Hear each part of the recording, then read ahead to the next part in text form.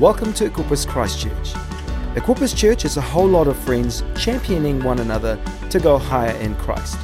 For more details, check out our website at equipperschurch.com/Christchurch. As we can come together, as services reopen, how do we continue to love our city well? How do we make sure that we don't just kind of write off the second half of this year and coast to the finish and think, oh, well, maybe we'll see Christchurch won to Jesus in 2022. Maybe we'll see Ōtautahi transformed next year. How do we embrace that God has got a call, that God has got a plan, that God has got a purpose, that God has power for us here and now? And so what I would love to do today is to continue that idea of what does it look like to love our city. If you're taking notes, this sermon is titled The Secret Siege of Nineveh, which is the best sermon title I've ever used, but not a sermon title that I came up with on my own. It's actually a title of a Timothy Keller sermon from 1993, but I figured 28 years between using sermon titles is all right. I said that in the 930, but I didn't know how many years, and I spent far too long trying to figure it out. So Reese let me know afterwards that it's 28 years between here and 1993. So there you go. The Secret Siege of Nineveh. If you're taking notes, we're going to read from Jonah chapter 3. I want to encourage you this week, maybe read through the book of Jonah. It's 4 chapters. It's quite easy to read. It tells a compelling and quite interesting story. So maybe have a look. We believe that as we read the Word of God, something in us is better for it. But Jonah chapter 3, I'm going to read the entire chapter in the Message translation. It says this: Next, God spoke to Jonah a second time. Upon your feet and on your way to the big city of Nineveh, preach to them. They're in a bad way and I can't ignore it any longer. This time, Jonah started off straight for Nineveh, obeying God's orders to the letter. Nineveh was a big city, very big. It took 3 days to walk across it. Jonah entered the city, went 1 day's walk, and preached, in 40 days, Nineveh will be smashed. The people of Nineveh listened and trusted God. They proclaimed a city-wide fast and dressed in burlap to show their repentance. Everyone did it, rich and poor, famous and obscure, leaders and followers. When the message reached the king of Nineveh, he got up off his throne, threw down his royal robes, dressed in burlap, and sat down in the dirt. Then he issued a public proclamation throughout Nineveh, authorized by him and his leaders: not one drop of water, not one bite of food for man, woman, or animal, including your herds and flocks. Dress them all, both people and animals, in burlap, and send up a cry of help to God. Everyone must turn around, turn back from an evil life and the violent ways that stain their hands. Who knows? Maybe God will turn around and change his mind about us, quit being angry with us, and let us live. God saw what they had done, that they had turned away from their evil lives. He did change his mind about them. What he said he would do to them, he didn't do. Why don't you bow your heads with me and let's pray. God, I thank you for these moments as we gather together. I thank you that as we come under your word, as we lean in with the expectation that you have something to say to us, that you do not disappoint. I pray that this morning it would not be me, it would not be my ideas, but that you would speak, that your voice would be loud, that today as we lean into your scripture, as we draw our attention towards you, that you would become bigger in our lives, that we would leave here convinced of the fact that we met with you, the everlasting God, that we would leave better for it, encouraged, called more into purpose and destiny. In Jesus' name, amen. So, the book of Jonah kind of has 3 main characters, and I gave a bit of a summary of the book last week. I'll do it again, but probably one of the things you need to know about the book, and you might have picked it up in that chapter that we read, there was bits like, no one shall have a drink of water, right? Like not the men or the women or the animals or the herds or the flock, and we're so repentant that everyone's going to dress in burlap. Everyone's going to dress in the sackcloth, which represents mourning and repentance, even the animals. It's kind of this intentionally over-the-top book which is meant to convey a message. Some would say, theologians would say, it's kind of the biblical equivalent of satire. It's meant to pull out an over-exaggerated response so that we can look at it and see something of that response in ourselves. And so in this book, we've got 3 characters. We've got Jonah, I'm pointing, God, and Nineveh. Right, and Jonah we know. Jonah we talked about last week. Jonah is the titular, which is one of my favorite words to use this fortnight, character of the book. He's the book that the title is named after. And he's really a picture of our human nature, our brokenness and our selfishness. And then we have God. And let's not try and sum up God in one pithy little statement. Yeah, that would probably be an error on my behalf. So I'm not going to try and be like, God, here's a sentence that sums up God, kind of in his character that you can't really sum up in a sentence. But as with all the other books in the Bible, in this story, he is the driving, redeeming force in the narrative, that he is at work for good. And then we have the city of Nineveh. And the city of Nineveh is a powerful, strong, corrupt city. It's actually the capital of the Assyrian Empire, or kind of the new global superpower. And the first thing that we learned in our chapter that we read today about Nineveh is that Nineveh is big. You say big? Big. Does anyone remember those Mitre 10 ads? Big is good, right? In this case, Nineveh felt that being big was good because it gave them a significant military advantage. Nineveh was a big city, but it wasn't one of many big cities. It was one of the only big cities. In this day and age, there wasn't a scattering of cities all throughout the world. Most places where people lived were small. Cities, big cities in particular, cities that were so big it took 3 days to walk across them, were incredibly rare. But being a big city was very, very advantageous because people couldn't invade you, right? Number one, you had enough resources to build walls and that kind of thing. But the second thing that was really convenient was you were so big, no one had an army big enough to encircle you to besiege you. No one could cut off your supplies because they'd cover the north, the west, and the east. And you'd be like, oh, we'll just get some food and some water and stuff through the south. And they'd cover the south. And you're like, well, now the north's exposed, right? And so the city was a military superpower in part because of its size. And yet the story that we read of Jonah is the story of an unwilling, selfish prophet, kind of a paradox, who changes the city which is meant to be impossible to change. Jonah walks into the suburbs of Nineveh and he declares this 5 words. It's 5 words in the Hebrew sermon. 40 days in the city of Nineveh will be smashed. The NLT translation, instead of smashed, says overturned. And we know that Jonah, he wanted the city to be smashed. He wanted the Assyrian Empire to be destroyed because he was invested in the military might and success of the Jewish Empire.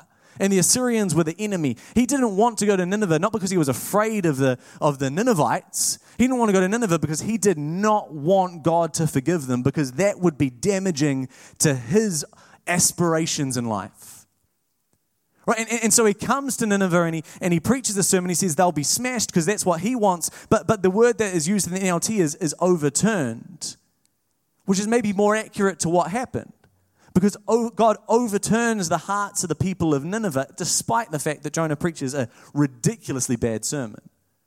And so what I want to do today is I want to look at this story, at this chapter, and I want to look at what did God do? How did God use Jonah, an unwilling, uncooperative prophet, to save a city?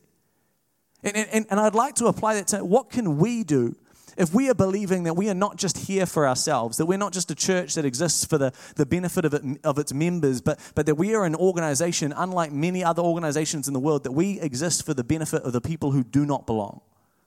That we exist to not just bring transformation in this room, but outside of this room. That Ōtautahi would thrive because we are here bringing God's light, bringing God's peace, bringing God's truth. If we can look at that, what could we find out about how God used an uncooperative, unwilling prophet to transform a city? That maybe if we would be a little bit better than Jonah, or even if we're just as bad, that God would use us to transform the city that we are in. I've got 2 points today. I'm calling it God's 2-part battle plan to overthrow a city that everyone thought was impossible to overthrow. If you're taking notes, my first point is God's purpose. Right, so like I said, I'll surmise the story. We know the story. God sends Jonah to Nineveh. Jonah doesn't want to go to Nineveh because, like we talked about, he hates Nineveh. So he's like, I'm not going to go to Nineveh. I'm going to go the opposite way to Tarshish. He gets on a boat to go to Tarshish. As he's on the boat, a storm whips up. Long story short, Jonah gets thrown overboard, swallowed by a whale. Inside the whale, he repents. God's like, all right, I guess you've got enough time out in the whale then. The whale spits him back on dry land. And this is where we pick up in chapter 3. Jonah has been delivered on dry land, and then it says, next, God spoke to Jonah a second time. Now, I don't know about you, right? If we're looking at this from like a God's battle plan to overthrow a city, I'm not a military man, right? I've got no expertise in overthrowing anything. I can knock over the Duplo that Ollie builds. That's about the extent of, and then accidentally breaking things. That's kind of my expertise in overthrowing, right? I have not toppled any totalitarian regimes, anything like that. So this is not from my own expertise. But I would think if you had someone who had just done the exact opposite of what you'd told them to do in a military setting, effectively you just court-martialed them, right? Spending the time in the whale's belly, it's kind of a divine timeout. So you just put them in an extended timeout, they've repented. It doesn't seem like the wise thing to me to do, to then turn to them and be like, all right, we're placing it all back in your hands again. Right? Like you've failed, you've let us down, but how about a second go? In fact, it's interesting because Jonah's not the only option in this time and moment. At the same time as Jonah was I was going to say ministering, but he wasn't really ministering, living, disobeying God, doing some nasty things, right? Being a bit of a sulk. We also had the prophet Hosea. Now, Hosea is living in a different part of the country, and he has an incredibly hard call. He marries a woman named Gomer, and it's a whole other story that we'll get to one day. But suffice to say, Hosea is like the opposite of Jonah. Where Jonah doesn't do the fairly easy thing that God calls him to do, Hosea does all of the very hard things that God calls him to do. So surely if I was God, which let's just take a moment to be grateful I'm not, but if I was, when Jonah had let me down, not done what I'd told him to do, I would not have been like, all right, whale, spit Jonah back up next a second time. I would have been like, all right, whale, congratulations, you've got some protein in your diet. Keep Jonah in your belly forever, right? The book of Jonah ends now. And now I'm going to go and tap Hosea on the shoulder. I'm going to be like, hey, look, I know you've been having a real hard time. I'm going to give you an easier little thing to do, a bit of a morale boost. Go and preach to Nineveh. Unlike the rest of your life where it's really hard, they're going to turn, they're going to repent. It's going to be a fun time. That's what I would have done.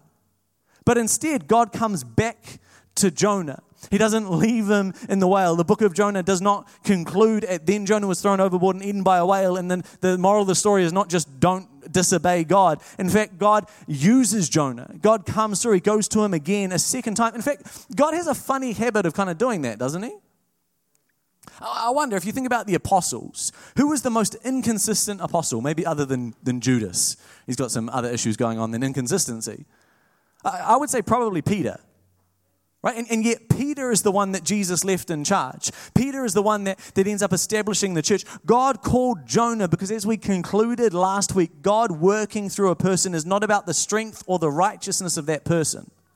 If we have faith in Jesus, we have all we need to transform the city, because it's not about our capacity or our ability. It's about our God. We can have a faith that if we step out, God will use us. And it's the reality is that we see in this story, at least, and throughout Scripture, is that our mistakes do not disqualify us. Our running does not count us out. God is good enough to give us all a next. God is good enough to speak to us a second time, a third time, a fourth time. Because the first thing that we need to know about God's plan to change a city, his secret siege, is that God calls broken people to do the supernatural. And he calls them by his grace. Right? We have a purpose. Our purpose is not earned. Our purpose is not something that we convinced God to give us. No matter how many times we've done the wrong thing or how insufficient we feel, God's purpose is not reliant on us. So even if we're like Jonah and we do the wrong thing, God comes to us with a next and a second time. My second point, and it's a short sermon today, but my second point in God's two-part battle plan to overthrow a city that everyone thought it was impossible to overthrow. Second point, number 2, is God's power. I spoke about it at the front, but that idea of loving sacrificially is more than just loving the people that it's easy to love. That love so often in our lives is a mix of who and what. That for some people we are willing to do quite extreme things. Yeah, I used the analogy last week of, if Ollie or Harriet wake up in the middle of the night, I'll go into their room and I'll rub their back. They're my children, in case there's any confusion on that. You think I'm going to a stranger's house. I'll rub their back, right? Like I'll say, shh, and they'll go to sleep. Ollie likes to hold my ear. That's one of his, it's his comfort thing. So I'll sit there and he holds my ear until he goes to sleep, right? That's a loving father. You can all give me an ah. Thanks, it's my gratification for the week. Thanks. But if any of you, as much as I love you, if you rang me at 2 a.m. in the morning, you said, John, I'm having a real hard time sleeping. Could you come round and maybe heat up a hot water bottle for me, rub my back, tell me a bedtime story, right? Chances are, in my natural self, shy of a word from God, probably not going to do it, right? I don't mean to offend you. I'm really sorry. If you need to leave, I understand. But love is a mixture of who and what.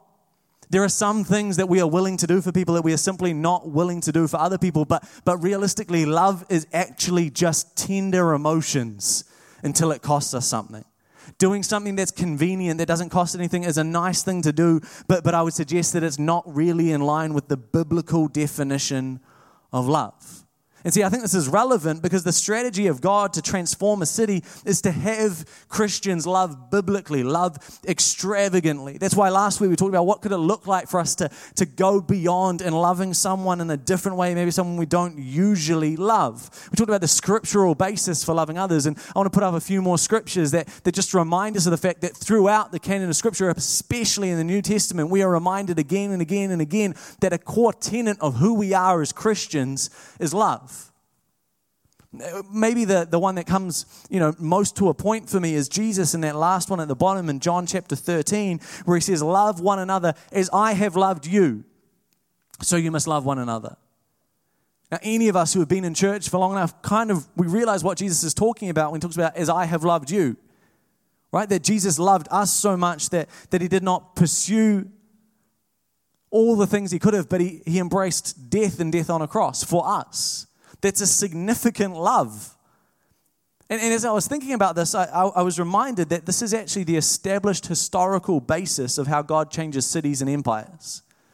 Let me explain. A few weeks ago, maybe a month ago, I had a rare moment of enforced stillness. I don't know if anyone's ever experienced this. I had mine, I was having my second COVID vaccine, and so I was in the waiting room at the doctor's, and they make you wait, right? And there's that moment they make you wait for like 15 minutes, and I didn't take my phone in.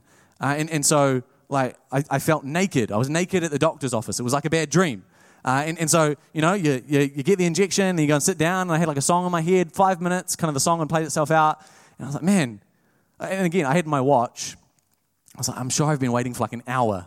Right? Like, they've forgotten about me. I like check my watch. I'm like, no, it's been 5 minutes, Jono. You just, with your own company, not very good, right? And kind of made me realize, maybe I need to establish some more stillness and solitude in my life. It's an important practice. And so as I was just sitting there and just kind of thinking, I started thinking about, man, what unprecedented times we're in. Right? Like, this is crazy. And then just kind of into my mind drifted an article that I'd read in the last lockdown about the spread of Christianity in the plagues that were in the late Roman Empire, in the early church. And I was like, oh, maybe this isn't that unprecedented. And so I was like, I'm going to go and I'm going to find the article and I'm going to reread it. And as I was reading the article, I was astounded to remember that by 300 AD, 300 years after Jesus had died, half of the urban population of the Roman Empire were Christian. Right? Half of the urban that's an incredibly fast spread of the faith in the gospel. And it had spread, and Christianity was not, when it initially spread, like the faith of the elite or the powerful people in society. The early Christians were slaves and street people. They were the subjugated ones within the Roman Empire. They were oppressed and opposed by the Roman Empire for most of the early church's life. And yet this faith started to spread. They essentially overthrew the greatest nation on earth because the Roman Empire was not just an empire. One of their core beliefs was that Caesar was God. One of the reasons that the Christians were so strongly opposed is because they refused to say Caesar is Lord. They said, no, Jesus is Lord. God is God. Caesar is not God above Jesus. All of Revelation is kind of this countercultural push back against Roman idolatry, really, of Caesar as God. And so when they refused to say this, they were persecuted as a result. They were not in a position of power where it was kind of something that everyone was signing on for because it was a trendy thing to do, but somehow it still grew at this prolific rate. And Rodney Stark, who's a professor of sociology at Baylor University, in his book, The Rise of Christianity, which is a good book to read if you want to understand how did Christianity spread so fast, said that this happened because of a series of plagues, which just feels like a pertinent thing to be aware of, right, in our current cultural moment. Specifically 3 plagues, the Antonine plague, the plague of Cyprian, and the plague of Justinian. Now, these plagues were quite different to where we are now, right? This was a pretty hard time to be alive. But every time there was a plague, they would find that the church would double or triple as a result. And it wasn't because people were afraid. I think whenever we read the Bible in kind of our modern view, we can be like, oh, maybe people were afraid that they were going to die and they wanted to make sure they're going to go to heaven. So they just kind of signed on just as, like hellfire insurance, because who knows if you're going to catch the plague. In this time, it's not like now in modern days where the opposite of being Christian is being an atheist or, believing in nothing. Everyone had a faith. Everyone had a God. Everyone had some idea as to they thought they were going to this or to that when they died. It wasn't a fear of dying that pushed people into faith. Something else happened. And to paint a picture of what happened, we need to understand what the plagues were like. So I want to read you an account from Rodney Stark about the Cyprian plague. And I apologize in advance because it's kind of grim. But I mean, were we thinking we'd read an account of a plague and be like, oh, this sounds like a fun time? Right? Like, probably not. So this is the account of the plague. It says this: the doctors were quite incapable of treating the disease. People were afraid to visit one another. As a result, they died with no one to look after them. Indeed, there were many houses in which all the inhabitants perished through lack of any attention. The bodies of the dying were heaped one on top of the other, and half-dead creatures could be seen staggering about in the streets. For the catastrophe was so overwhelming that men became indifferent to every rule of religion or of law. And this is the bit that gets me. Many pushed the sufferers away and fled from their dearest, throwing them into the roads before they were dead, hoping thereby to avert the spread and contagion. This is the moment in which the early church thrived. And the reason that they thrived in this moment is, if we go to the next slide, this is an account from the Bishop of Alexandria named Dionysius of the Christian response to these plagues. He says, most of our brother Christians showed unbounded love and loyalty, never sparing themselves and thinking only of one another. Heedless of danger, they took charge of the sick, attending to their every need and ministering to them in Christ. And with them departed this life serenely happy. For they were infected by others with the disease and cheerfully accepting their pains. Many, in nursing and curing others, transferred their death to themselves and died in their stead. The best of our brothers lost their lives in this manner. I don't know about you, I find that incredibly confronting. Because essentially what Dionysius is saying is that in the midst of these plagues, the Christian response was one of love. That someone's neighbor was sick, and rather than like everyone else, including the people in that house, rather than fleeing from them or casting your sick family member into the streets to fend for themselves because you're so afraid of catching the disease, they went over to their house and they said, how can I help? How can I look after you? How can I meet you in the middle of this need and this pain? And they cared for their neighbor. They nursed them back to health. And in the process, they caught the plague themselves. As a result, their neighbor lived and they died. Right? Christians in these times of plague literally laid down their lives for their neighbors. And amazingly, when the plague died down, Christianity kept on spreading. Which, when you think about it, kind of makes sense. You know, it was thought initially when they saw the massive increase in Christianity throughout the Roman Empire that there must have been these huge, significant conversion events, like the day of Pentecost, when thousands of people are kind of gathered together and a message is preached and they all come to faith in kind of one moment. In one day, 3,000 are added to the church. So it must have just been a bunch of moments like this, because how else do you explain this rapid increase in people identifying as Christian, especially when identifying as Christian meant you were going to be persecuted by the empire of the time. But actually, once they started to read these accounts of what Christians did in the middle of these horrible times, a counter kind of theory came out that's gained momentum, that actually it was the strength of the Christian witness. It was thought impossible for so many to convert so quickly until they started to read these accounts of Christians loving, and they went, well, actually, you know, if someone laid down their life to nurse you back to health, if your mother or father is only alive because their Christian neighbor looked after them, losing their life in doing so, but saving your mother or father's life, then a question arises in your mind of maybe this is something significant. When everyone else is throwing their sick into the street and the Christians are going to the sick and looking after them, it makes you pause and think something is happening here. See, I think it's beautiful that just as much as a miracle as Pentecost was and is, of that moment in a massive conversion event. I love the consistent miracles suggested here of God's power expressed in Christian love. That when the world is throwing their sick into the streets, Christians are laying down their lives to nurse others back to health. I believe that that is a compelling case for faith. But I also find it quite uncomfortable. I don't know about you, but when I read that, I'm not like, yeah, Dionysus, count me in. I'm one of your boys, right? Like, if a plague is spreading throughout our city and I can nurse someone back to health and die in their place, 100% ready to do that. Totally keen. Yeah, maybe I'm alone in that. But when I'm confronted with loving in that way, I'm like, man, that sounds really, really hard.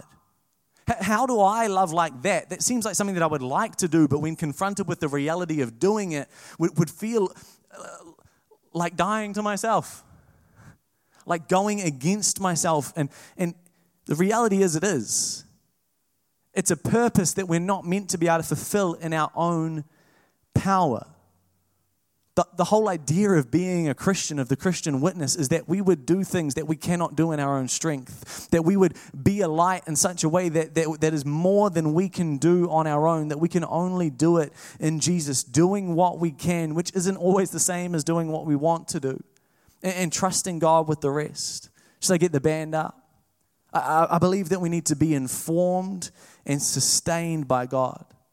Not by our accolades or our achievements or our abilities, or by our failures, our weaknesses, or our mistakes.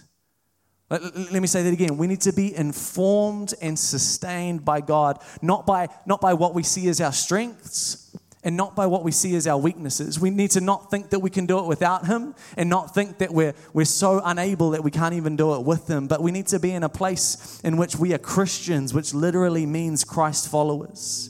And where else do we follow Christ if not to our own crosses? Right? We're called to sacrifice. And our cross can be laying down our self-sufficiency or laying down our insufficiency. Whatever it is that we're holding in place of trusting in Jesus, whatever our reason might be that when God calls us to go to Nineveh, we don't want to. That when we put that thing down and do what we can, God does the miraculous. Because God calls us to love a city. If I was to sum up this message in one sentence, I would say this: God entrusts purpose to imperfect people, working His power through them to do the impossible. Let me say it again. God entrusts purpose to imperfect people, working His power through them to do the impossible. That means that there is nothing that we have done or can do that excludes us from being used by God, because His purpose for us is not reliant on who we are, and there is nothing that we can do or will do that will make His purpose come to pass in our own strength or weakness, because it's His power that makes it happen. Church, the word of God came to Jonah a second time. Maybe today you're sitting here and you're acknowledging the fact that God is calling you. Maybe it's a second time, a third time, a fourth time, a fifth time. Maybe you're here today and you're not sure if you can hear the call. You've ignored it for so long that you've tuned it out. I want to tell you that it's still there. You still have a purpose. If there is breath in your lungs, if a heart beats in your chest, God has a plan for you. And when we step into that purpose, God meets us with His power. Maybe just as you bow your heads, as you close your eyes, I would love for you to ask yourself, what purpose is God calling you today? Maybe it's a new calling, something afresh. Maybe God is calling you back to something you've known, but you didn't see what you were wanting to see, or it got too hard, or it was happening for too long and you feel like you put it down. Maybe it's reaffirming. You know your purpose. You're aware of it. It burns in you. It's hard, but God is encouraging you today to say, yes, this is what we're about. This is what I've put you here for. Maybe you don't know what the purpose is. Today you're simply asking God, what is your purpose? And God would say, what is in your hand? Just take the next step. Bring something of the kingdom of heaven to earth. Make the world a little bit better. Love someone in a way that costs you something that reflects God. I would love if you would ask yourself these questions today. How can you step into your purpose? Maybe coming out of lockdown, what can you pick up What can you choose to engage with to say, God, I can't do this in my own strength, but I refuse to see the second half of this year be the same as the first. If one thing is going to change, it's going to be me. It's going to be my intent. It's going to be my action. I will not remain inactive.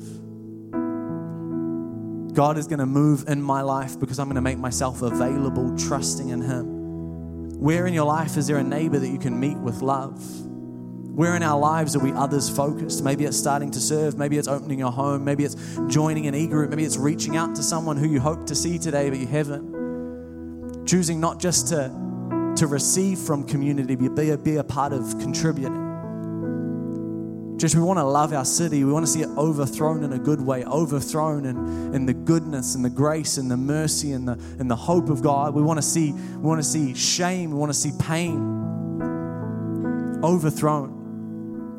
Inadequacy overthrown, depression overthrown, generational cycles overthrown. That only happens when we do what we can and we trust that God meets us in it. We can only do that by embracing our purpose and partnering with God's power.